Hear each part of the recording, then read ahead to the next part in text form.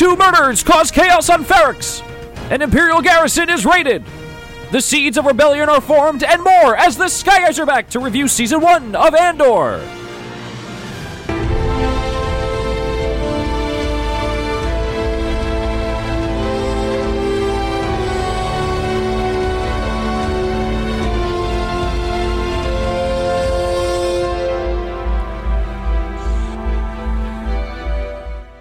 Hello there, welcome back to the Sky Guys. We're wrapping up our coverage of Andor Season 1 here, all 12 episodes in the books, and as is tradition, we do our full season wrap-up here. I'm one of your hosts, Mike Phillips. Joining me today, the man who's voiced your narration every single week, Pete Consoy is here. Pete, how are you? Doing well. We're at recap episode. Time flies when you're having fun, so I'm glad to hear what you guys think about the full season. I know last episode we try our best not to do an overall talk, but I'm excited to see what you guys thought. Did it feel weird this morning not to wake up and have a new episode of Andor waiting for you? Yeah, I mean it's a Tuesday, so I think tomorrow will be a little bit more so. But yeah. Also with us today, the head of the Bureau of Standards of this podcast, Nick Ferreira, is here. Nick, how are you? Fantastic! Can't wait to talk some Andor, and we got a special guest here who I can't wait to hear his thoughts as well. And want to talk about, we talked about all the episodes, but as Pete said, it's a little different when we talk about the whole season. So let's get into that. Absolutely. Here also with us today, the honorary fourth Sky, making believe his fifth appearance on the podcast, reporting to slides today from the Imperial Senate. Mike Brescia is here. Mike, how are you? Hello, Mike. I'm doing great. You said fifth time. I can't believe it. Yep. Right? As Pete says, time really does fly when you're having fun, right? Yep. It's great to be back. Pete, good to see you. Nick, good to see you as well.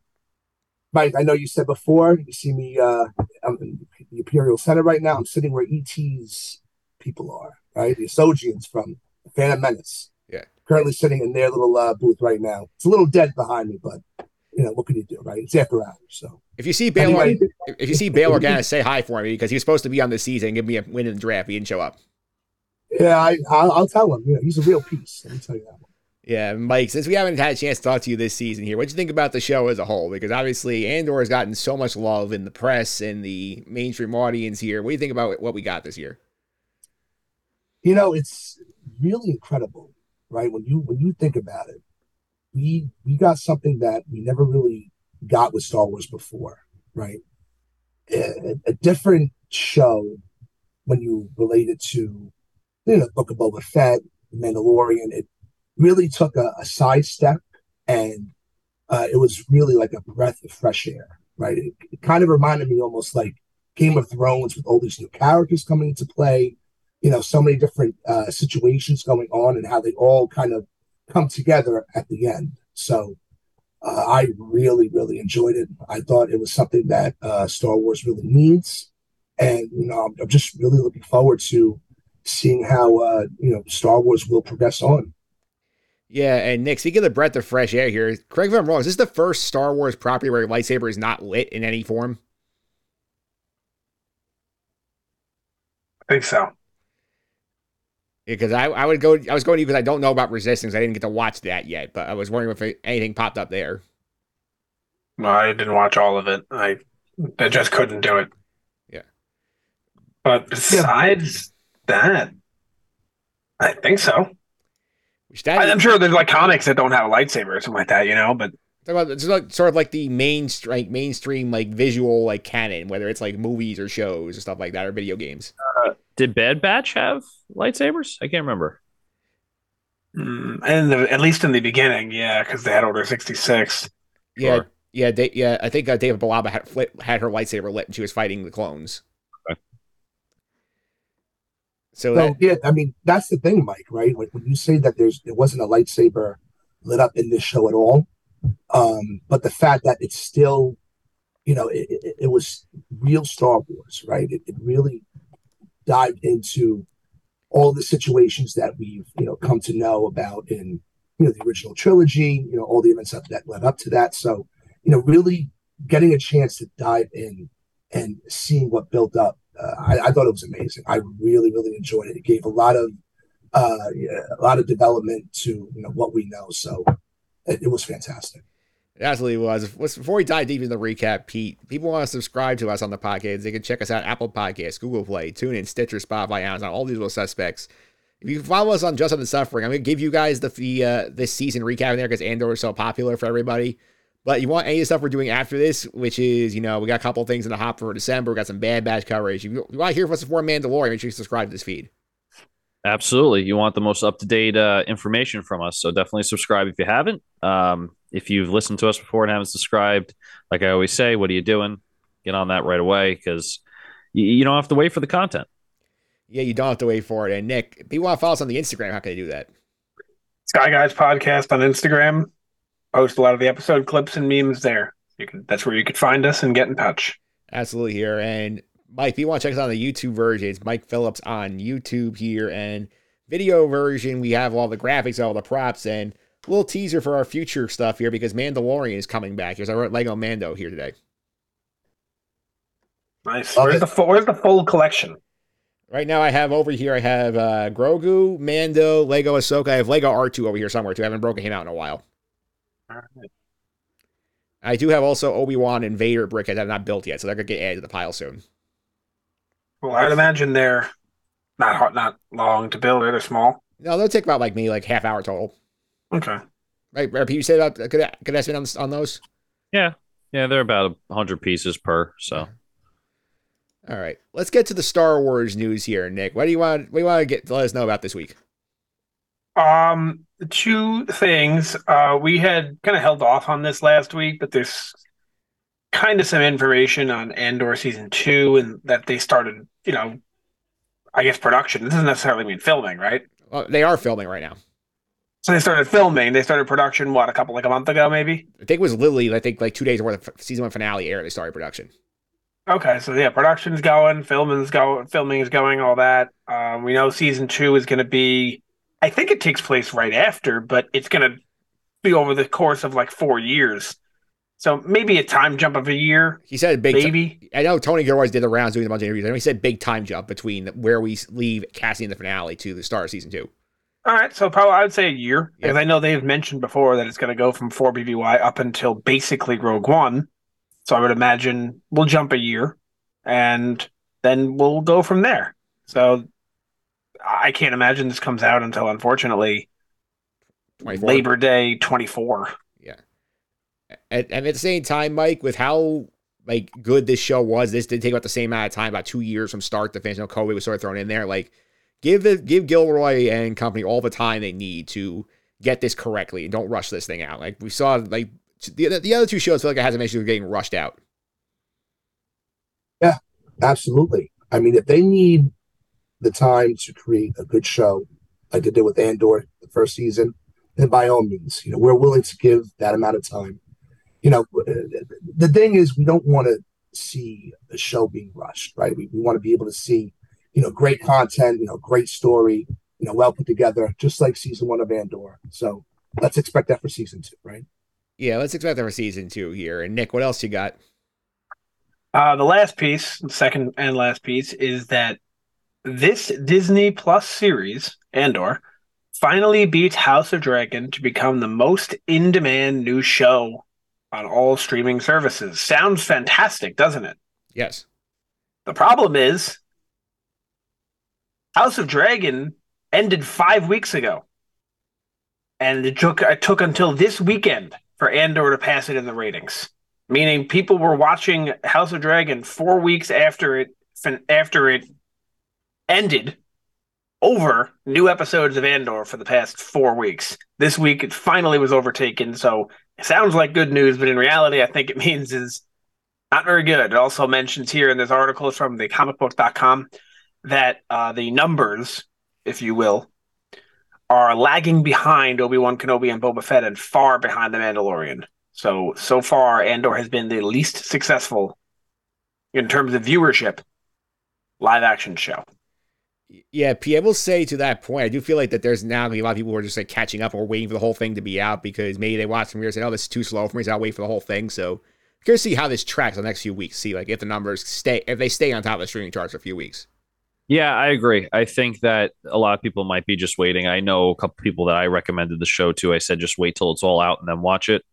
But I think it's suffering from a lack of fan service, right? I mean, all these shows that have the viewership, everyone was looking for Darth Vader, Boba Fett, characters that we I don't want to say are invested in more than Andor, but I mean, I had a couple of friends of mine who are fans of Star Wars saying, "Who cares about Andor? I don't care about Cassian Andor." So I think until word of mouth kind of brings this show to light as one of probably the best live action Disney Star Wars that has been out, I think we're going to see those numbers lag behind Obi-Wan, Book of Boba Fett, especially because that's literally all fan service.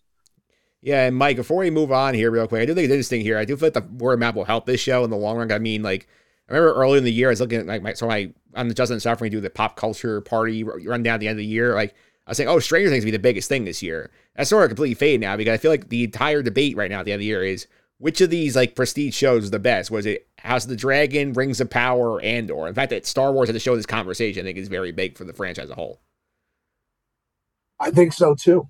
And Pete, just real quick, going back to what you said about your friends who are fans of Star Wars, you have a point where those shows like Book of Boba and Mandalorian bringing back characters that we know, that does provide the fan service, right? Because there's definitely a connection to those characters, to that story, but they have to understand that the beginnings of the original trilogy, right? What leads up to that is factored in with this show. So if you can kind of make your friends understand that, being able to encompass the whole idea of what Andor is all about, right? And how it feeds into the original trilogy. And then from there, that's how we get all the characters that we love today. Oh yeah. Right. It's all connected and it's amazing. So, oh yeah. These are accounts of when the show first started, or even before it started. I was saying, "Oh, you guys gonna watch Andor?" And they were like, "No, I don't care about Andor." Like, what, So, and as the show went on, I honestly almost pretty much what you said. I was like, "Listen, this is literally the start of the rebellion. Like, we actually get the actual start of the rebellion right now. Like, we've gotten like, oh, it's been around for a couple of years. You've gotten all the kind of workarounds of how it started, and we kind of got stories, but never actually saw it. I'm like, you're literally going to see it step by step. However, and we'll talk about this, I'm sure, in a minute when we say what our general thoughts of season one are. I did tell them, like, hey, I would wait until the whole season's out. I wouldn't do it week by week. I really would. And we'll talk about that in a few here. Yeah, and Nick, also, before we wrap up the news here, we'll point out here that this last week did see the 2 episodes air on all the ABC networks and Hulu and stuff. So we wonder maybe that drove some people to Disney Plus, start watching it that way. Maybe, hopefully. I mean, in terms of quality, I think this show is top notch. But if people aren't watching it, like at the end of the day, does Disney care if they make a great show and everyone loves it and it gets best reviews ever and they lose all their money? No, they'd rather have the worst show that they make a ton of money. And if they're not selling subscriptions because of the show, that's a bad thing. So, interested to see where it goes from here. The other point, though, I mean, they're gonna win. They're probably winning some awards with this show as well. So like Prestige and Buzz will also get people like if it wins. I'm hopeful too. Yeah, I think they deserve it. And I mean, it only has one more season, so I mean, at this point, like they're already pot committed, so they're already filming season 2. So it's not like they're gonna cancel it because people didn't watch it. Not gonna cancel it, but they might not be happy with the product and may do things in a different direction. Why bother putting in the effort and all of that to make a great show like this? People aren't going to watch it. You might as well just throw flashing lights and Darth Vader and everything, and everyone's going to eat it up. But Mike, actually, real quick, just to add into this conversation, I know, with Disney, Bob Iger is stepping back in. Yep. So I wonder what kind of perspective he's going to bring back in, and what decisions will be made by Disney to, carry forth Star Wars. Yeah. Right? Will they attribute to more fan service shows, or will they go more towards bringing original content, stepping away from all of that kind of content with Star Wars, bringing new stuff in? Yeah. I wonder how they'll do. Remains to be seen. Yeah, that's a long-term question. That's it on the news, right, Nick? That's it on the news. We can get into season 1. All right, let's go season 1 here, big picture here, because obviously we have now all 12 episodes are out. We've seen all 4 arcs play out here. Pete, give me your general thoughts on what this season ended up being for you. Yeah, I mean, this was a very nice surprise. Not to say that I didn't think it was going to be good from the get go, but I think everyone has said this, even Mike Brescia. It's a breath of fresh air, right? I mean, this is something that we haven't seen before. We didn't even see a lightsaber like we talked about earlier in the show.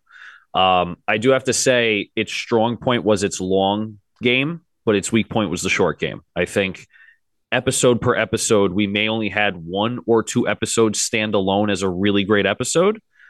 But overall, the season, I would rank it probably the top live action Star Wars show that has been produced. It's episode by episode, I don't know how it stands personally. I think it's pretty low, but as a season as a whole, the story, the world building, I think it's the top. Yeah, Nick, I love the point you read out the world building too, because this is a show that we made fun of this all season. We had this character draft every year. We are like, who's going to show up in this show? Like, we had 9 picks. We went 0 for 9 in terms of cameos because they only had 3 legacy characters in the whole show, which was obviously Cassian, Mon Mothma, and Saw Gerrera, and then a couple of minor shout-outs, guys like Tutus and Melshi, but they just used so many new characters and did the work to build them up, and even the ones who were on screen at the time, you got enough of them to understand that their motivations were. I think that really helped this show stand out compared to Boba Fett, for example. Where, could you tell any of the 4 Cyberpunk Power Rangers apart? Nope. Not at all. It's a great point. And you had asked Pete, rather. You asked him how you thought about the season overall. And Pete said he was pleasantly surprised, and that's great. If you remember, if you check your feeds on July 14th, we published an episode called The Sky Guys Rank the Upcoming Future of Star Wars, and we looked at all the stuff. And if you remember, this was number 1 on my list. Yep. And after seeing it, it doesn't change. I think that's where I still have it, as I think this is exactly what I wanted, and I got it. I wanted to see a little more in where Mike Brescia is right now in the Senate. I wanted to see a little more of that, in there. Maybe I remember the way beginning, we were talking about Sly Moore, because that was a thing, and maybe the Emperor and stuff. I would have loved to see that stuff too, but everything we got, I can't complain. So when you ask me overall what I thought of the season, I'd say it's fantastic. Yeah, and Mike, I do think they did a good job of what they were doing here, especially like I mentioned earlier, all the new characters and taking us all these new planets also, because we got only 1 legacy planet we've been to before, which is Coruscant. We got 8 other new planets that we spent a lot of time, including Ferrix, Niamos, Aldani. They really gave us a wide range of Star Wars worlds too. It's sort of one of the things I love about the show is the fact that they didn't shoot in the volume and they actually went on location. And that was, I think, they aided the show a lot. Show wasn't based solely on Tatooine, right? Yep. I mean, that was a big feature to really expand the Star Wars universe, right? To really bring in new planets, new locations, new adventures. So I think they did a really wonderful job doing that. Just mimicking Pete's thoughts on the show, I thought overall, it was fantastic. I think we're all pretty much in consensus with that. But basically, looking at it episode by episode, I do kind of agree that there was a lot of build up in those episodes to, leading to great episodes like The Eye, The One Way Out, Barracks Road, all that good stuff, right? We had great episodes, and we had a lot of episodes that were, taking their time to build the story, to develop the story.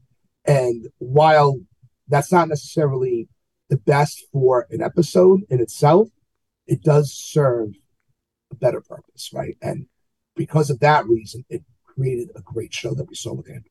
Yeah, and Pete, last thing on this, I mean, you mentioned this about how this show was going to work better, had the whole thing. I think those episodes where they do the necessary setup work here, we can quibble with how they did it, but I think it helps the show in binge model where you can watch, for example, episode 5 and go, okay, next, a second later, and not have to wait a week in between.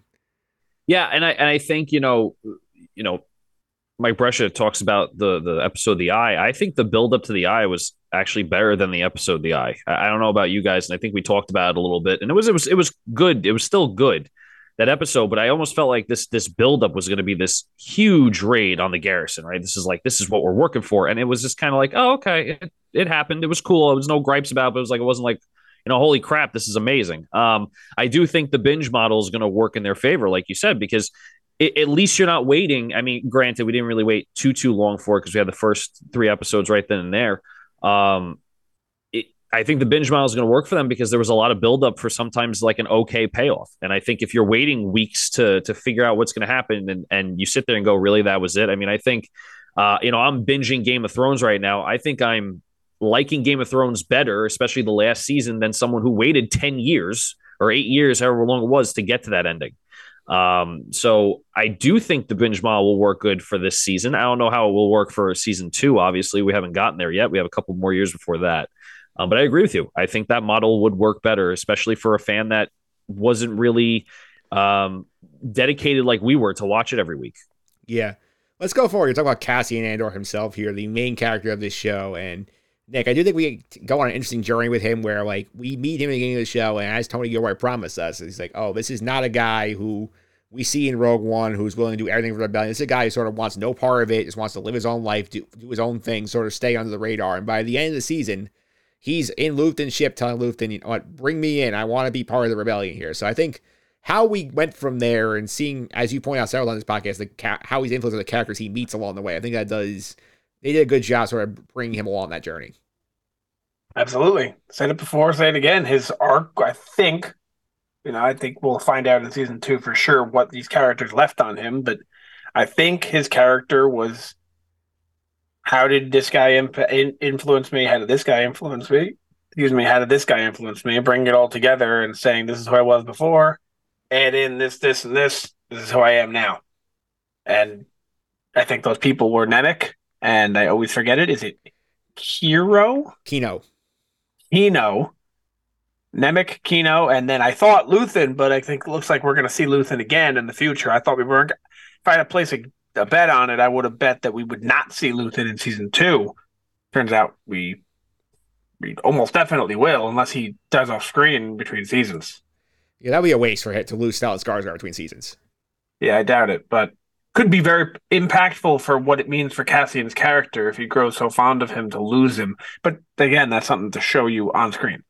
Yeah, and Mike, I don't know if you've seen on Twitter all the memes about like the 3 people that like Cassian like impacted him the most, like are all basically dead at this point, which was basically Nemec, like his mother, and Kino, who we assume is dead, but we don't know that for sure yet. But like, I did think how each of them gave him a little bit of piece of what he needed to sort of get to the point where he's willing to go join the rebellion full time. Yeah, I agree. I mean, when you see Andor at the beginning, he wants nothing to do with joining the cause, right? So when you see his progression from starting out at the beginning of the show, right, he's just going about and scrapping, trying to make a living, right, trying to do whatever he could do, and then just being brought in the way that he was and all these new experiences, like Nick said, meeting all these different people who inspired him and really impacted his ways of thinking and, you know, his yearn to join the rebellion against the Empire. I think it was a great way to portray that for Andor. So, yeah, Pete, what do you think about what we saw from Cassian this season, where he starts, where he finishes? I think it's great. I think, thinking about the season, today and since the last episode, just kind of like recapping everything in my brain, I kind of find it a little bit funny that we have a character that twice in the season, both main arcs has to do with he's at the wrong place at the wrong time, right? I mean, the first 2 murders and on forgot what that planet was that wasn't Ferrix, right? That was a different planet. Morlana 1. Morlana 1, right? So those 2 murders on Morlana 1, he was innocent. The guy was sort of messing with him. So one thing led to another. There's a couple murders. He flees and then he turns, goes to the whole Garrison raid story arc. Then all of a sudden he's in the wrong place at the wrong time again. He gets nabbed by the stormtrooper and he gets 6 years in prison or whatever it is. And it's just it's not to say it's cookie cutter, but I hope that in the future. And again, this is for later in the podcast, but I hope it doesn't keep doing that. But it was something I noticed about his character arcs. But overall, I think he executed well, and I think the actor at least executed the character well as he did in Rogue One. And I think that it worked for this season. We didn't get too much of Andor where it was just every waking moment was Andor. However, at least the times that we did get Andor, it was meaningful. It wasn't just, okay, we have to throw him in because he's part of the show. Nick, I think it's also a good point what Pete brought up about like the whole like he finds himself in the wrong place twice, because I think most like simplistic shows would have had like, him go to Aldhani after he gets in trouble, like see Nemec and inspired by Nemec and immediately join the rebellion. Here, he's still not convinced. And he gets himself in more trouble. He gets in prison. And he sees, oh, the Empire is doing really terrible stuff, and it's hurting a lot of people. So at that point, he sort of starts to realize, maybe I should be thinking more about helping others as opposed to just working out my own interests. Yeah, absolutely. I'm going to say this again at another point in the podcast. I won't say when, but if I tell you the story of the show without going into detail and just kind of give you an overhead view, if you've never seen the show before, I don't think you're going to watch it. Like if I tell you it's about Cassian Andor and he gets recruited to do a heist and then goes to prison and then learns he doesn't like the Empire and that's the whole show, you'd be like, that sounds horrible. I don't want to watch that. And I think that speaks volumes to how great the show actually is, because if you take a story that's so, in a nutshell, it's very bland. If you watch the episode, it's not bland. There's a lot more to it, obviously. But if you take a story like that and make it interesting and make people actually care, like I've said this countless times, they actually made me care about Cinta and random characters that I definitely would not care about in another show. Oh, yeah. So that's what I feel about the Cassian arc, is that overall, when I tell it to you, it sounds awful. But when you dig into it, it's amazing. Yeah, I mean, before I move on here, I want to ask the panel real quick. Anybody who here has seen Top Gun Maverick this year? I have not. I haven't. No. Nick, could you get to it? No, I turned my video off as a no because my picture here is an N. Yeah, that's why. That was my response. I won't spoil the movie, but basically it's a very similar premise where the storyline, if I told you the actual plot of Top Gun Maverick, you would say, like, okay, like, why is this movie making $1.5 billion? But, like, the execution is so good. I feel like that's sort of what happens here as well, where, like, they put so much work into this and make you care about these characters. I think it does help a lot. And Cassian is the chief example of this. So, yeah, I didn't see the movie, so I can't agree, but I'm taking your word for it. Yeah. Speaking of Mike, yep. I was just going to say, not to digress, Tom Cruise is an animal. Yep. He is something else. Doing all those stunts, I can't believe it. Yep, for sure. We'll save Top Gun Maverick discussion for Just on the Suffering podcast. We're going to call it the pop culture part this year. But another character who takes a big leap forward here, Mon Mothma this season, who is the other big legacy character, has a huge storyline here. And Mike, this is a character who, in the past, she shows up first in episode 6. She's just like sort of like the priestess woman who like is leading the rebellion.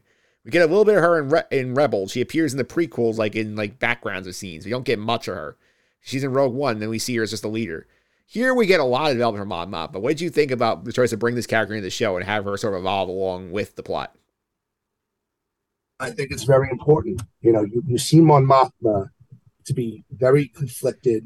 To me, I feel like she's rough around the edges. She's trying to do her best to do her job in the name of goodness, right? In the name of righteousness, to make sure that she's on the right side of politics. But as we've seen throughout the show, there are certain things that need to be done that may strive you away from the good side of politics, right? You may have to do a little bad in order to achieve the greater good. So with Mon Mothma, I think she starts to realize that, and then she starts to make certain decisions.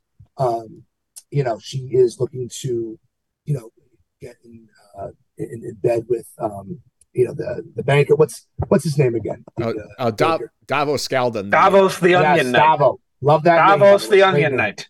Love that. It's Davos. So just being able to make decisions like that, she's conflicted, right? But she needs to remain strong and understand that what she does now will be able to save the galaxy in the long run. And actually, Andor even reversed this in Rogue One, right? Discussing how sometimes you need to do bad to create a better good, right? And you've seen that nasty side of the rebellion right away in Rogue One. So to see that and to see her development in that route, I think was very interesting. So it's well needed for the show. Yeah, and PL's was interesting with the way they set her up this season, because like in the past, every scene Mon Mothma, she's always wearing that just like plain like white like dress gown thing where like she's just like like being very simple, like just like woman of the people, and then here in this show, like they gave her like all the fancy wardrobes, she's going to all these parties, she's like socializing, like she's really in the bureaucratic high society, and then like sort of like seeing her realize like I don't belong here, and sort of start realizing that she has to sort of break away, get what she wants to get done. Yeah, maybe she dumps so much money into the rebellion she doesn't have enough money to buy those fancy clothes anymore towards when we meet Mon Mothma in the original series, right? It is interesting. It might be as simple as, that's just what George Lucas wanted Mon Mothma to look like, and now they have a more modern twist on Mon Mothma. But it could be as complicated as what I just said. I have to say, just to add, I didn't really care about Mon Mothma until this show. I got to be honest with you. I was just like, oh yeah, she's there. But I like what they did with the character. Yeah, Nick, I feel like this like I said before, I think blank canvas for this character really was like she was just generic good leader character in terms of here. Now they made her a lot more complex. Definitely, they made her a lot more complex. They dug into a lot of stuff, and I remember how I said no more than 5 minutes ago that I'm going to say the same thing later on in the show. This is what I'm going to say. If I told you on Mothma's storyline, in a nutshell, it sounds terrible. She takes out a lot of money to create the rebellion, and she has to figure out a way to, lack of a better term, cover her ass so the Empire doesn't find out. That's about it. And she goes, that's literally about it. Or try to raise more money at the same time for the cause. That's it. But the way she has to do that, by going into the Senate, by dealing with people like Sly Moore at this dinner that we never got with Bosk, with dealing with the who's the guy from back home? Oh, Takala. Him and Davos, the Onion Knight, dealing with all of them to make this story a lot more complex than it actually was. But the original story, if I tell it to you, it's just, oh, yeah, she needed to take money out and make the Empire not find out. Yeah, and you add in her terrible husband and like daughter who can't stand her. So like her situation, Mike, is very complicated. Yeah, I mean, Mike, just to add to that, right? It's as Nick goes on discussing the storyline from Mon Mothma in those generalized terms. Yeah, it does sound pretty miserable, but it's important, right? It's definitely a necessary step to see, the sacrifices that were made, for the rebellion. It's needed. We need to understand how the rebellion was built up the way it was in the original trilogy. Where they had the resources, where they had, the gunships, all the supplies, etc., the manpower. We need to see how that all came to be, and through Mon Mothma, through this show, we get to really see that, and that's what is so appreciative of it. Yeah, absolutely. Here and Pete, one thing I think was interesting we did not get in season 1. We were told was not coming here, so I'm glad they actually stuck to it, is that in Rogue One itself, I think Cassian has a very deep relationship with Mon Mothma, where like he's going directly to her with things, and she's listening to him and all that. We did not get them meeting for the first time in this show. So it's thinking like when in season 2 we see that interaction the first time, we suspect it's probably something that happens off screen and sort of working together already at this point. But like I think that's a very interesting dynamic. We get it. I mean, I'll tell you this: if it happens off screen, I think that's a missed opportunity. I personally think season 2, and this is again probably toward the ends of looking at the rundown. This is toward ends of the show here. I think season 2 should just be the relationship building between Cassian and Mon Mothma and Luthen together, and whatever. I mean, I don't know how Luthen plays a part in that kind of trio in that case, but I'm assuming Luthen brings Cassian to Mon Mothma at some point, and if they do that super quickly right before Rogue One, then Rogue One makes no sense to me. Right? You got to have to build that relationship. So it's going to happen. I think it's going to happen for sure. But I hope that it happens very early in the season. Yeah, I would hope so too. Here, speaking of Luthen, let's talk about some new characters here. So, Nick, we have a bunch of new characters here that popped in different ways here. You want to talk about something? Throw somebody out here you want to discuss first. I want to talk about Karn first. All right, so we'll do Karn first. So obviously he had quite the season where like he is the wannabe fascist who, gets him like causes the whole mess by overreacting to the 2 murders that Cassian commits and starts a whole firestorm and gets him fired. He has to move back home. He's obsessed with Cassian. He has to get a new job, Uncle Harlow at the Bureau of Standards. He has a maybe love interest with Dedra when he saves on Ferrix at the end of the season here. So Nick, since you brought Karn up, what do you think about him?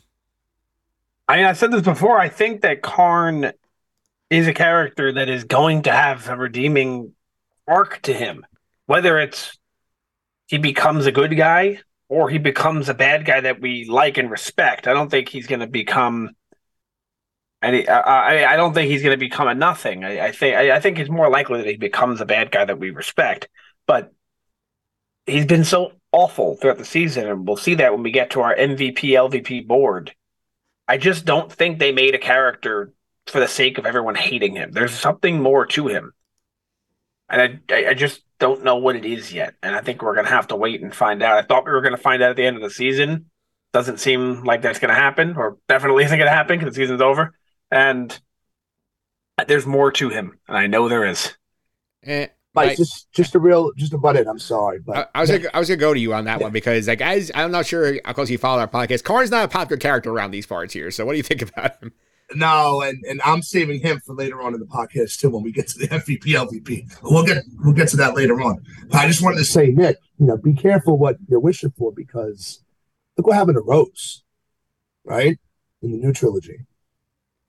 There were a lot of things that we were going to expect from her, right? What we saw in The Last Jedi, but didn't work out that way. That said, I'm hopeful that people. I think the reason for that with Rose is that people hated the character, and not to say people don't hate Karn's character, but people hated the Rose character for much different reasons than they hate the Karn character. They hate the Karn character because he's awkward and creepy, not because they actually dislike him. I think if he has a redeeming quality, people are going to be quick to get behind him. And obviously the acting on him is fantastic. I think that people respect that and know that. And I think with Rose, it was more of this character ruined everything. Karn didn't ruin anything. He just sucks. He didn't ruin anything. Yeah, and in that I agree with you. I think he really didn't accomplish anything, in my opinion, in this first season. But like you said, there needs to be some kind of redeeming quality to him in season 2. We're going to see him act in a certain way. He's going to help out Dedra. He's going to turn, to the rebellion side. Who knows? But something needs to come about with him because, what we saw in the first season, it didn't do it for me. Yeah, and Pete, I do think, on episode 11, we had Sandra Rose on the podcast, the Pop Culture Course on Business Suffering. She made a good point. Like, Karn really is just like a narc who wants to be, in charge. And then, he's getting basically punked every chance he gets. And the fact that we spent so much time on him, I think the fact that we spent all this time getting to see how it relates to his mother, him getting the new job, his creepy obsession with Dedra, he's important to the story. I have no idea why, but he is important.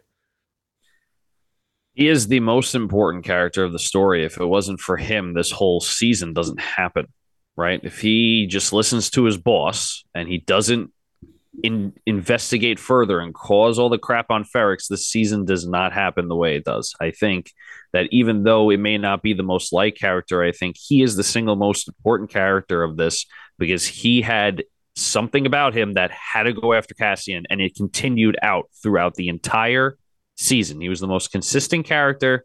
He was still, even though he was in weird situations, you didn't think, okay, how do you go back and forth like we kind of did with Luthen? How do you go back and forth like we kind of did with Mon Mothma? He was the most consistent. I feel like he's going to be a very strong character in season 2. And hopefully, I'm not wrong about this, but hopefully we do see a darker side of Karn because I don't think he work out well as being someone that helps the rebellion. I think he will work well as someone who is completely against it. So you want to see Karn go full ISB next season? I think that's the only way that everything that this season shows us is justifiable. I think if you go a season and a half, almost 2 seasons for him to go back and help the rebellion, I feel like it's a waste. I feel like if you do that, it's honestly like episode 9 where Huck's like, I'm the spy. Like, wait, what? Yeah, no, he's going to say he's a Skywalker at the end, and I'm just going to lose my shit. The only thing I will say, though, his relationship with his mom is very interesting. And I think one thing that I could see that could possibly happen in season 2, if he acts out of line, in the eyes of the Empire, and they do something to his mom, right? I think that could maybe trigger him to, go towards the opposite direction entirely. But that said, I mean, I kind of agree with you that he's definitely going to be leaning more towards, joining the Empire. But I'm just saying that, it's a possibility. Who knows what could happen. All right, let's go P here. P, give me a character you want to discuss that we haven't talked about already, a new character. Let's go with Luthen. Yeah.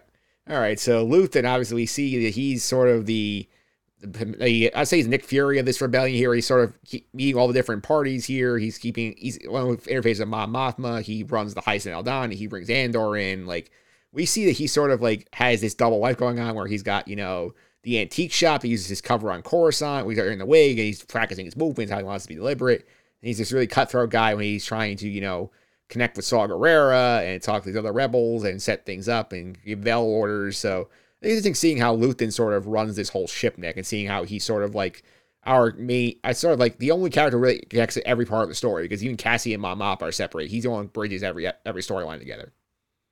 That is true when you think about it. Yeah, I think the only person Luthen doesn't have direct contact with is the ISB themselves. Yes. But he kind of does, because he has a spy. Yeah. So he pretty much has direct contact with everybody. He is kind of the glue that holds the show together. And, cool. Like, that's awesome. Good for Luthen. Luthen is, in my opinion, the best character in the show. We'll get into more of our opinions on the best and worst characters as we go forward.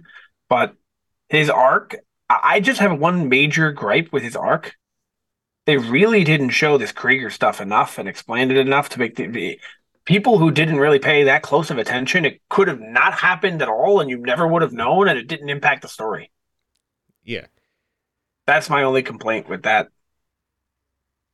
Yeah, I'm trying to see that here. Because actually, I do have a question. They actually did ask Tony Gilroy about this in Hollywood Reporter. They said, if Muddy was no odds, would you show him the Krieger ambush? He said, well, the grammar I shot, I probably wouldn't. Our grammar is pretty rigorous. With that establishing Krieger's speaking character, or as someone that we've been with, or some other peripheral character who's there or something, I probably wouldn't.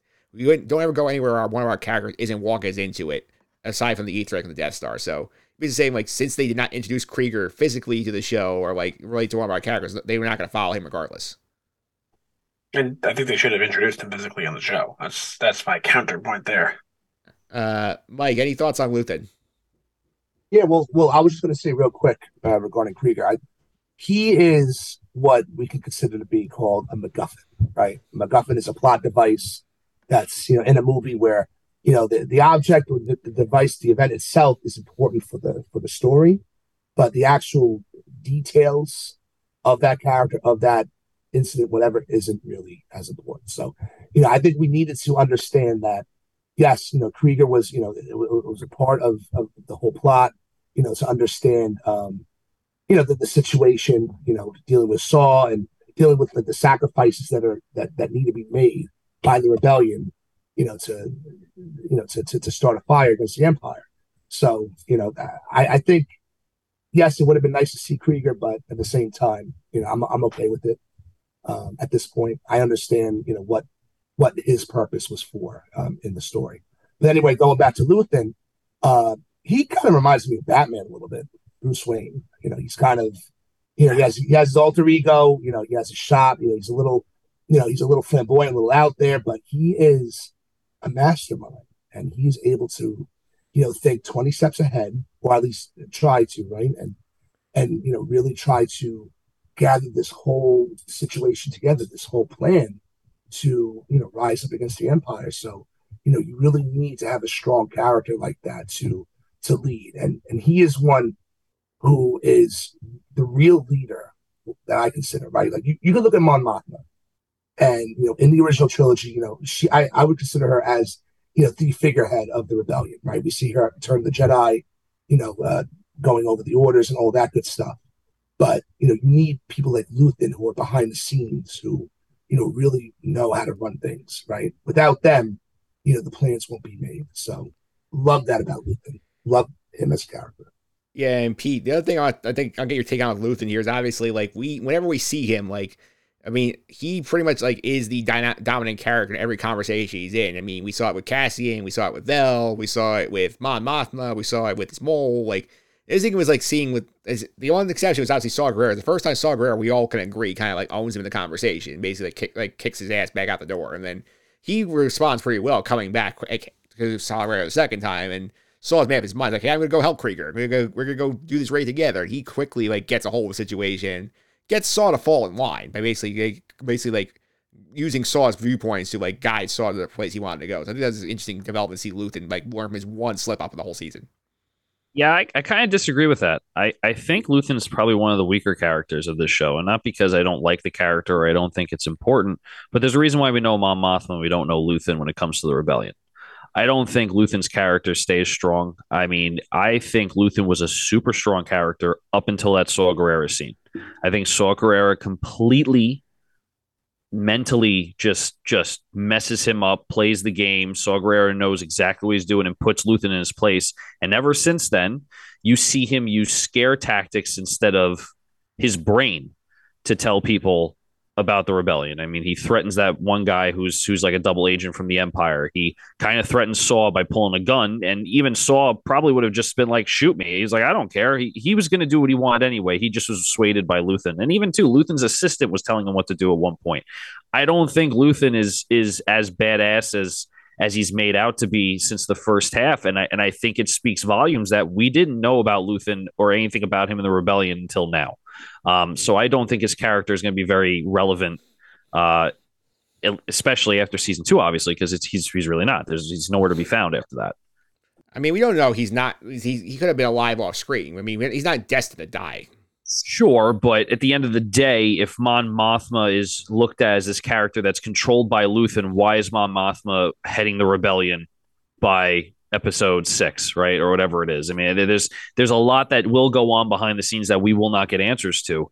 I just can't understand how a character who is it has such leadership qualities is not even mentioned until now. And has such leadership qualities that his own assistant's telling him what to do, and he's kind of like, oh, I don't know. And Saw Gerrera's pretty much just beating him to every wit's end of a mental back and forth. And again, I don't think he won that last conversation with Saw. I think Saw would have happily gone to war with him right then and there to make a point. So I hear what you're saying 100%.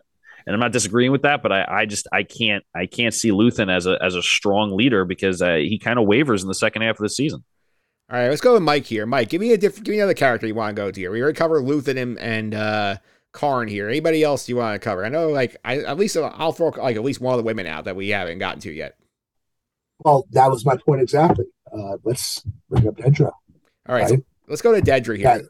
Yeah, so I'll set the stage here for Dedra. Obviously, we see her. She's the only like woman in her department, the ISB. She's the only one at the table and they had the big meetings here. Like, she's trying to investigate what's going on with the whole like Ferric situation with the heist and like all the firefights there. Blevin, who's running that sector, is a moron and is sort of lazy, doesn't want to deal with all the paperwork of it.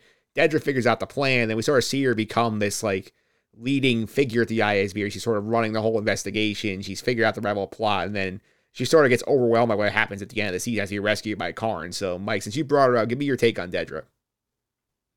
Yeah, I mean, I think talk about persistence and determination and whatnot. Like we saw with with Karn, I think, she is hungry to rise up in the ranks of the Empire. At first, to be honest, I was kind of thinking, might she change ships, right? Like, is there a possibility that she might jump from, working for the ISB, working for the Empire to maybe joining, the rebellion? But I don't know. I mean, at this point, you can see that everything that she's done so far has helped her case to rise through the ranks. She's being known. She has a presence within the ISB. So that said, I'm curious to see how things will move forward now that she's linking up with Karn. Last we saw they were both stuck in a storage room together, unharmed for the most part. So, I'm curious to see how they will team up in season 2. But I think so far she's been a very strong presence in the show, and just excited to see what pans out for her in season 2. Yeah, and P, I think also with Dedra, that was interesting. The show did this groundwork where the first couple episodes we just really see her at the ISB dealing with all of like the show, like all the chauvinism and the male hierarchy, and sort of like we're sort of built up to a place where the always sort of rooting for Dedra to be right and succeed at this point. And then we get the big heel turn. She gets to Ferrix and is like interrogating Bix and all this. And you sort of like, oh, this is a horrible person where we end up rooting for at one point. So this like is a very masterful job of the show. Sort of like get us behind her and then like, oh yeah, you're rooting for a fascist people. Yeah, I mean, at the end of the day, I think this is the most character development in the show when it comes to a character. I think it's Dedra, excuse me. I think that this character is very dynamic, and I don't think we were expecting her to be dynamic.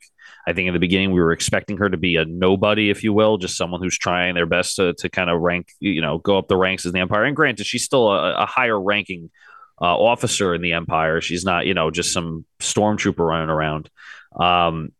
But this was the most dynamic character, the most growth, and like you said, you're rooting for a character who is really a piece of crap at the end. Like really, just like you're like, oh crap, like this is.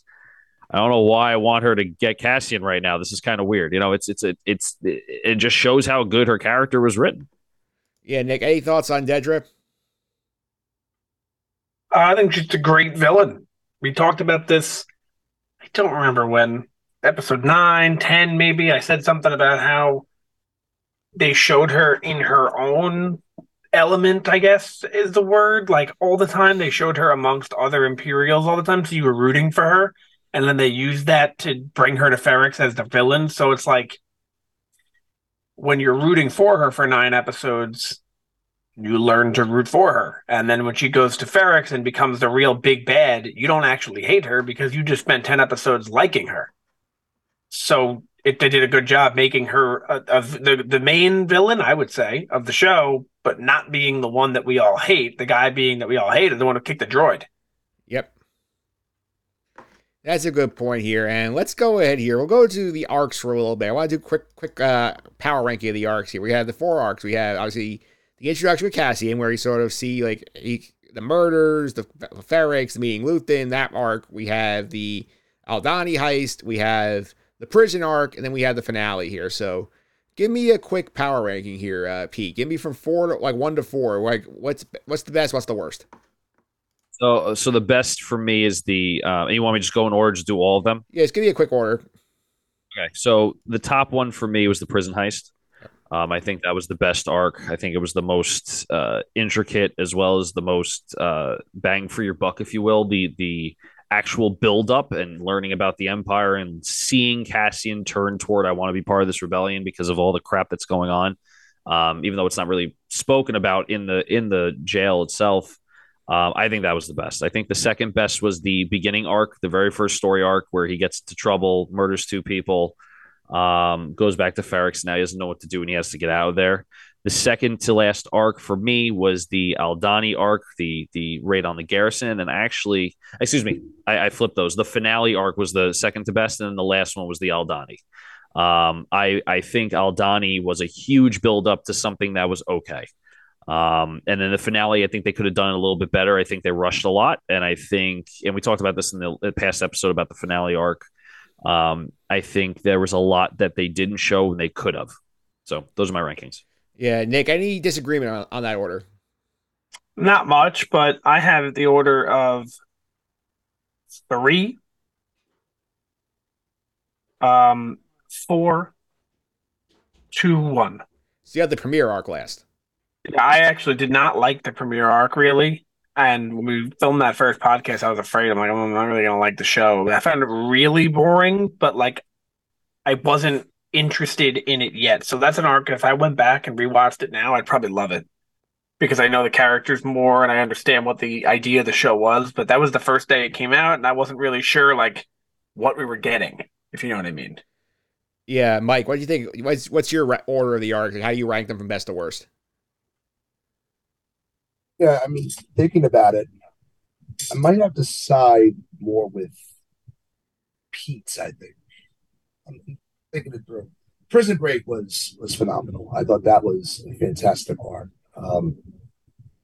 Seeing everything occur and all the emotions, brought out during that arc, right?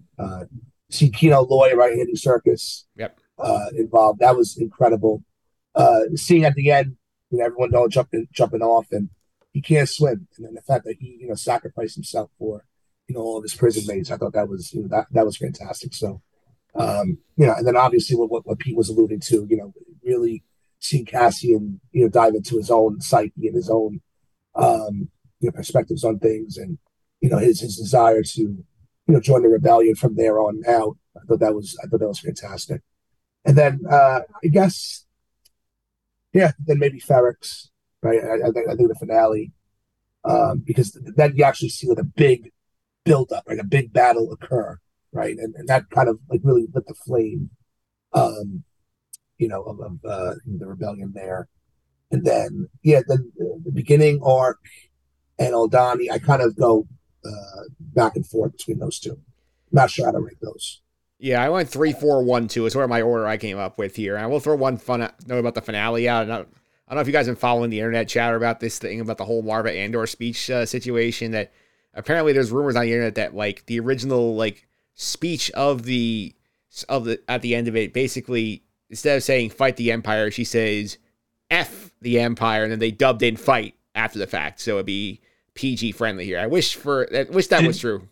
Do you mean she says the F word? That's not true. Like actual the word, or say F? Actual the word. The actual word. That would have been great, just to get it out once, right? And they always ask if you can drop an F-bomb once in Star Wars, where would you add it? I see that meme all the time. Yeah, that would be a great spot for it. It would be. I agree 100%. Yeah, Pete, would you have loved it if she really dropped the F-bomb in her eulogy there?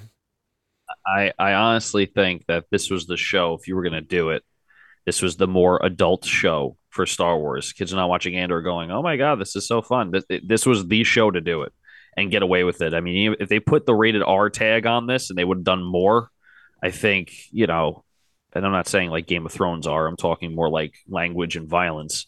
I think this would have been the premier show for adult Star Wars fans. All right. Yeah, I mean, they did say shit in the show. They did. They did say that, but then also, they had the scene with Cassian was with the prostitute, I think, right? Wasn't he? Yeah, the first episode. Prostitute, and yeah. She was scantily clad, right? So I mean, there and that is already raising the bar a little bit. I mean, Pete, we did start the show going to a brothel. We should have known what we were in for at that point. Well, yeah. I mean, look, there was definitely themes that were more for adults, right? This is not something that is going to be. It's not so thrown in your face that if a child was watching this, it was like, oh my god, I have to explain this now. But shit was said, right? He was at a brothel. He was in bed with a woman. One of the scenes. I mean, there's a lot of things that have those adult themes in there. I know Disney's not going to go full tilt though. They're not going to make a rated R Star Wars show or film. So they kind of walked the line, and I think they did it correctly. All right, let's get to now a couple of things here. Wrap up the year here. We'll do the final MVP LEP board of the season here. We're each gonna make an adjustment here, add MVP LEP points here. So after the finale, here's where we stand. Cassian Andor on top at +8, Luthen in second at +5, Dedra, Cinta, Marva Andor, and Mon Mothma at +3. +2 is Lieutenant Gorn and Saw Gerrera. +1, the Empire, Nemec, Kino Loy, B2 Emo, and Brasso. 0, Bix, the negative ones, the Two Stooges, Gorn's Lackeys, Vel, Skeen, Tay Kalma, Davo, Captain Elk, and Nurchi. Negative 2s are Tim with 2 M's, one for each M in his name. Lita, Commandant Bihaz, and Captain Tico kicked over B2 Emo last week. Negative 3s are Perrin and Blevin, and then negative 12 bring up the rear Bureau and Aaron's employee Karn here. So that's the board here. Let's make we can each add one MVP and LVP to this slate here. So, Mike is the guest. You want to start us off here? You want to add one to your MVP side? So out of the MVP, I mean, you can also add somebody who's not on the board. You can add them on if you want. I mean, I'm looking at this list and I think it's spot on. I don't know. I don't really know who else to really add in terms of MVP. Just taking a look at the list, right? I mean, the show is Andor, right? So, and seeing Cassian, build up the way he did, from the beginning to the end of the show, I think I would have to give him MVP. All right, so give him another point. Yes. All right, Nick, you want to add another point to somebody or add someone new? No. Yeah. I mean, I'm not going to add someone new. I'm going to give it to Mon Mothma because I think she is probably just like one of the best characters in the show, but she's pretty far down that list.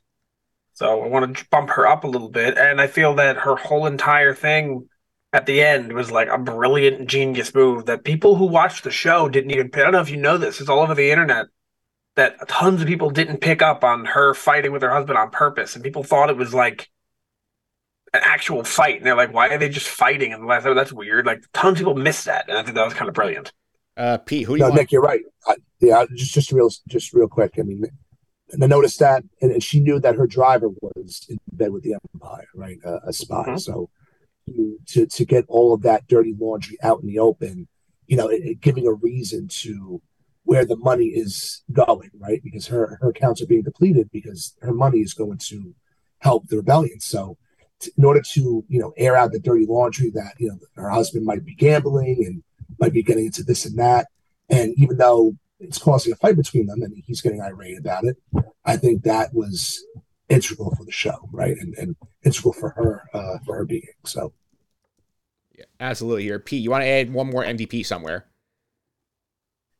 Yeah, I think as a whole in the show, I think Karn needs an MVP point. I think we need to get him to -11. And the reason why I say that is because episode by episode, he is annoying. He does stupid things. It's kind of like cringy. But at the end of the day, when you look deep into what the character is about, it makes a lot of sense. He's consistent. I think we're leading up to a really, hopefully, strong season 2 for Karn. So I'm going to give him an MVP point. All right, so I'm going to look at this list here, and I think in terms of characters who did not get enough attention here, and I think, Nick, I go back to the point your brother made. Maybe bump Nemec up a point here. We think that Nemec ends up being one of the more important characters in Star Wars. I mean, not your brother said where he's the most important character in any Star Wars property, but I think he is more important than just a +1. I think he should be a little higher. Yeah, I could see him as a +2 or 3 character. Absolutely. All right. Other way now, LVPs here. Mike, I think I know where you want to go. I mean, with all of Pete's points about Karn, I mean, I could see where he's coming with it, and I think season 2 will show Karn to rise to the ranks and come through and make a difference, and he will definitely be an integral part of season 2. But just looking at season 1, and despite all of Pete's claims, I think I would have to give LVP to Karn, give him an extra point. Pete, where do you want to dump your LVP point? I'm going to give it to Luthen. I was not impressed with the second half performance of Luthen's character. I think he went from a pretty good leader to a strong leader to someone who's using his brain to I have to resort to threatening people. My own assistant's telling me off now, and Saw Gerrera completely destroyed me. Even though it's I see where you guys are coming from with the second interaction with Saw Gerrera, how it works in his favor, but I still think Saw Gerrera has complete control of that situation anyway. He didn't look very to me. He didn't look very concerned that a gun was pulled on him. So I have to give the LVP to Luthen. Nick, who are you giving your last LVP to for the season? I'm going to give it to Blevin because I think Karn.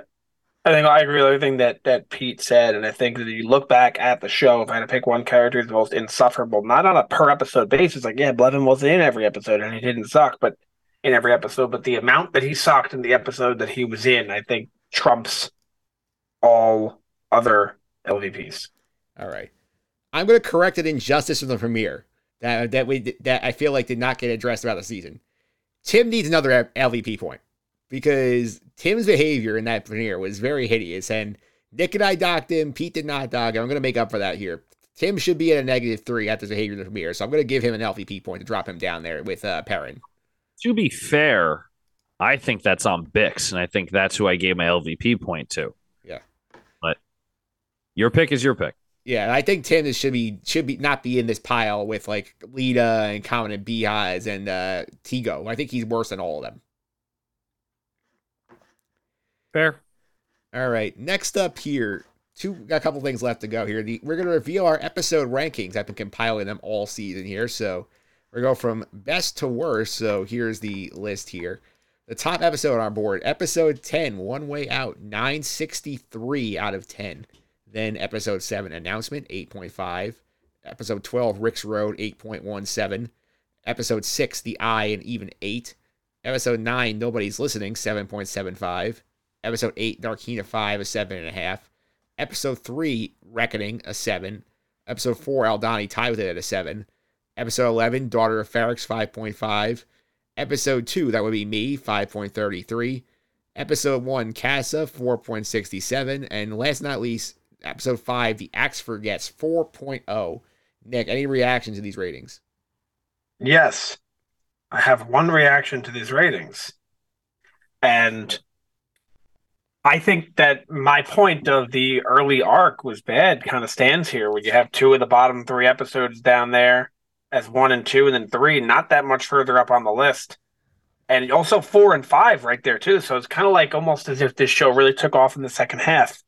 And just so you know, I did a quick average of everything here. The average episode rating was a 6.9. Yeah, so and I would argue the show, if I had to give it a rating, was better than a 6.9, which goes to Pete's point earlier that a by episode basis, call this show a 7. By a show basis, I'll give this show, I'm going to give it a 10, 9.5.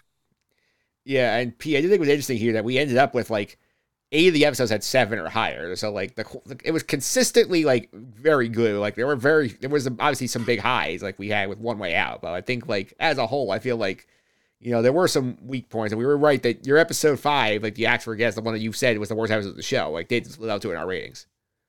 Yeah, I mean, I also think, not to say that we have recency bias. I do think at the end, maybe for the next season or something, we re-rank and really think about this, only because you can watch it and say, I'm going to give it to episode 9. It can't get any better. And then the next episode is like, well, I give it 9.5 because there's a little, like, I feel like and it's human error. It's not perfect. No one's perfect. When you look back, right, and Nick said this about the arcs, when you look back, he hated the first arc when he first watched it, but seeing the rest of the show, he might love it now, and he may re-rank that, right? When you compare it to all the other arcs, the first arc, I think, was incredibly better than the second arc. And not because of the information or what exactly is happening, but because of the actual consistency in the content, right? The second arc, to me, had a lot of build-up for like, okay, this is what happened. Cool. They stole some money. It's fine. They rush through it. Things happen. Fine, whatever. That's just my personal opinion, obviously. So humor error aside, this, like you said, paints a huge picture of how, and Nick was saying this, each episode you had as high as almost a 10 and as low as a 4, right? For a show that we're I think all consistently saying was the best live action Star Wars show that Disney has produced, for it to have episodes 5.5, 5.33, 4.67, and 4.0, a third of the show almost average and below, but yet it's the best Star Wars live action show, shows you how weak they were episode per episode. Yeah, Mike, any thoughts on the list? And Mike, before you even discuss the list, just know, and the people who don't know, who are not regular listeners, when we do these rankings, Mike, if I were to tell you I got a 50 on my test, I failed, right? That's terrible. That's a bad grade. Here, we're not doing it like that. Here, a 5 it's average. 5 out of 10 is in the middle. So when we give an episode a 4 here, it doesn't mean it failed. We hate it. Absolutely. It means it was below average. The 5.5 is as an average, not a failing grade. Yep. No, that makes perfect sense. And just looking at the episode rankings here, right? One Way Out, agree 100%. The Axe Forgets, agree 100%. Right. And I guess alluding to more what Pete was saying, I think giving the show another watch and understanding how all the different arcs, how they have meaning to the rest of the show and how they all come together, I think that could always spin a new perspective on, what you can take from the show. And I agree that, looking at it from an episode by episode basis, like we had said before, some episodes can feel being drawn out, not too much going on, but the importance that those episodes have to the show as a whole, right, creating that synergy that Andor produced, it's important and it's necessary. So Yeah, I just going back to the rankings here. I agree. I agree with this list. All right, so that's the list. It's a good spot. We'll touch on this again in a few weeks. We'll discuss this a little in further detail. Last thing here, we know we have season 2 coming up here, and we do have a lot of interesting stuff coming up here. I do think that we know for sure that K2SO is coming up. This is information based on interviews that Tony Gilroy has done. K2SO is going to be here. We're going to have 4 different arcs, one from 4 BUI, 3, 2, and 1 that goes right into Rogue One. Literally, he says the last shot of the show is going to be him like getting on the ship, getting ready to go for his meet. That's going to be the final shot of the show. And the other thing we know here is that, according to an interview he had with the Hollywood Reporter, where he talks about this, and they talk about season 2, he says, this question is being asked here, says, in season 2, your 3-episode arcs will currently cover a year each, but how exactly will that work? Will we time those between episodes or within each episode?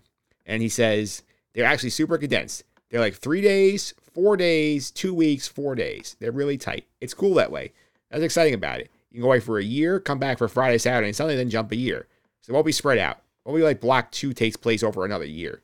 So they're very concentrated, which is fun. And then you have to account for all the negative space what happened in the interim. So, Nick, any reaction to that? No, I think it's a good thing. It's how you do. That's how a movie works. That's how a trilogy works. Like when you watch the original, The New Hope, how long do you think that took? 3 days? Yep. And then they jump forward a few years, right? Or a year. Right? Then Yep. or 3 years, right? Yeah, 3 years. How long was Empire Strikes Back? A few days. And then jump forward another year. Like that's how they always did it. All the events in the movie take place within a couple days, a week tops, 2 weeks, and then you jump forward a few years. So I don't have an issue with that at all. It's almost like they're making little movies.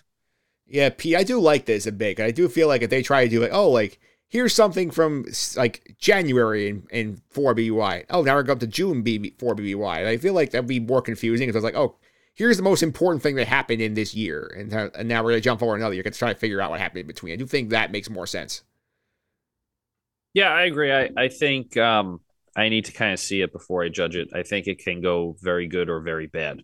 Um, not to say that people don't like how shows rush through things, but do we have an episode count? Is it 12 again? It's 12 again. It's 4 3-episode arcs.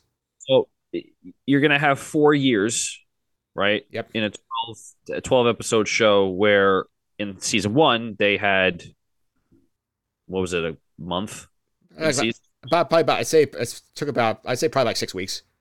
Right. So it's going to be different. So if they execute it correctly and it's seamless, I more power to them. If they don't, it's gonna compare heavily to the rest of the season. I mean, I've been watching Game of Thrones. I still haven't finished it yet, but the biggest comparison I've heard about Game of Thrones, and granted, I don't want to say that Andor fans are as committed as Game of Thrones fans are, but they said that you go from having 10 episode seasons where they flush out every bit of detail, and then all of a sudden they go to 6 episodes and they're just jumping all over the place and they don't like it because they felt like they rushed it. So I'm just kind of playing devil's advocate. It can go very well or it can go very bad. Yeah, my other thing is interesting also is that when you look at this model here, is like, obviously, like, we introduce so many characters and a lot of them are still alive. So, like, if you want to bring, like, like Brasso in for the 4BUY arc, it makes sense. We know what he is and what he's up to here. But, like, I feel like this might lead to them going to more, like, established characters where we don't have to spend time getting to know them or their motives, where, like, we bring in, like, Moff Tarkin or Krennic or Bail Organa. I think, like, those characters will start appearing more. Yeah, I mean, no, sorry, Mike. No, wait, no, that's okay. No, Pete, if you want to share your thoughts. No, that's that. It's all you. My apologies. No, it's all right. Yeah. No, I was just going to say, I agree with that 100%. That being able to rely on characters that we already saw their development, we know who they are, bringing them in for more, a more speedy time frame, like Pete is talking about, right? How the timeline's going to be, expanded, across 4 years and only 12 episodes. I think that's key. Another thing to consider too is that a lot of the characters that we already met in Andor, right? We already got to know them and understand them. We took all this time to, understand their characters. So to see them in season 2, we don't need to spend as much time to, gain further development from them. So. Yeah, Nick, I think one other thing I want to watch here for season 2, obviously besides the K2SO and these arcs here, is like this show is now going to be running basically simultaneously with Rebels, and we know that we already know what happens in Rebels. We watched that show here, so do you think we'll get any sort of Rebels crossover here? Some of these Rebels characters will be appearing live action in season 2 of this show. No, but that'd be cool.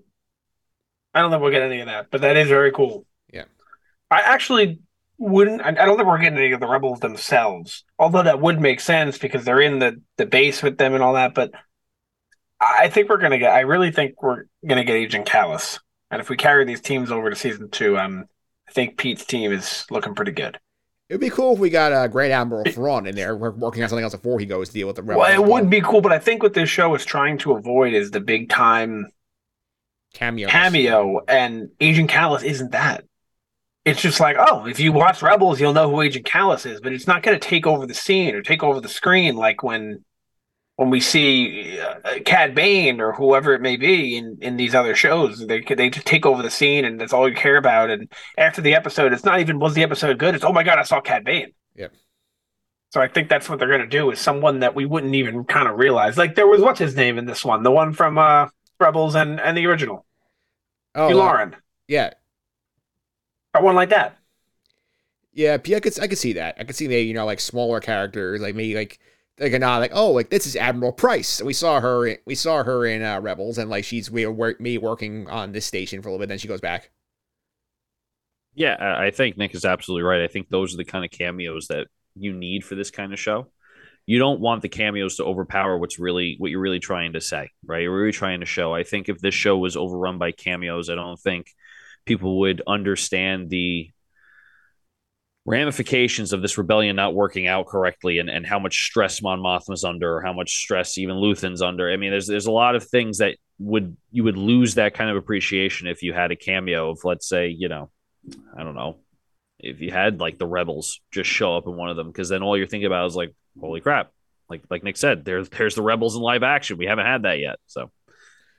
Yeah, a fair point. And Mike, last thing on this topic here, I think it's interesting here, because this is only the second show. It's gotten a second season in terms of live action after Mandalorian. And Mandalorian season 1 was very much self-contained, its own thing, where, we got all new characters in this show. And the only real piece of canon we had was we had the Darksaber show up at the end of season 1. That was the only thing. And then season 2, they started going crazy, where we got Ahsoka and Bo-Katan and Luke Skywalker and all these other characters showing up here. So I wonder if this sort of on the same deal, where season 1, we introduce our base characters, and we're not going to do too much, and then we start going to the toy box a little more for season 2. I feel like that could be a thing.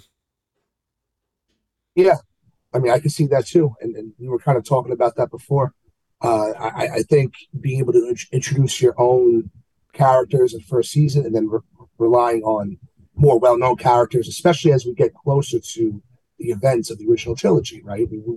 I think we kind of want to see some of that interaction in the characters that we know. That said, right, we also need to see what happens to some of the characters that we met in season 1, that don't show up in the original trilogy, right? I mean, going to Luthen, what happens to him? We need to understand, right, what happens to Luthen by the time, Rogue One comes, right? Because he's nowhere to be found there.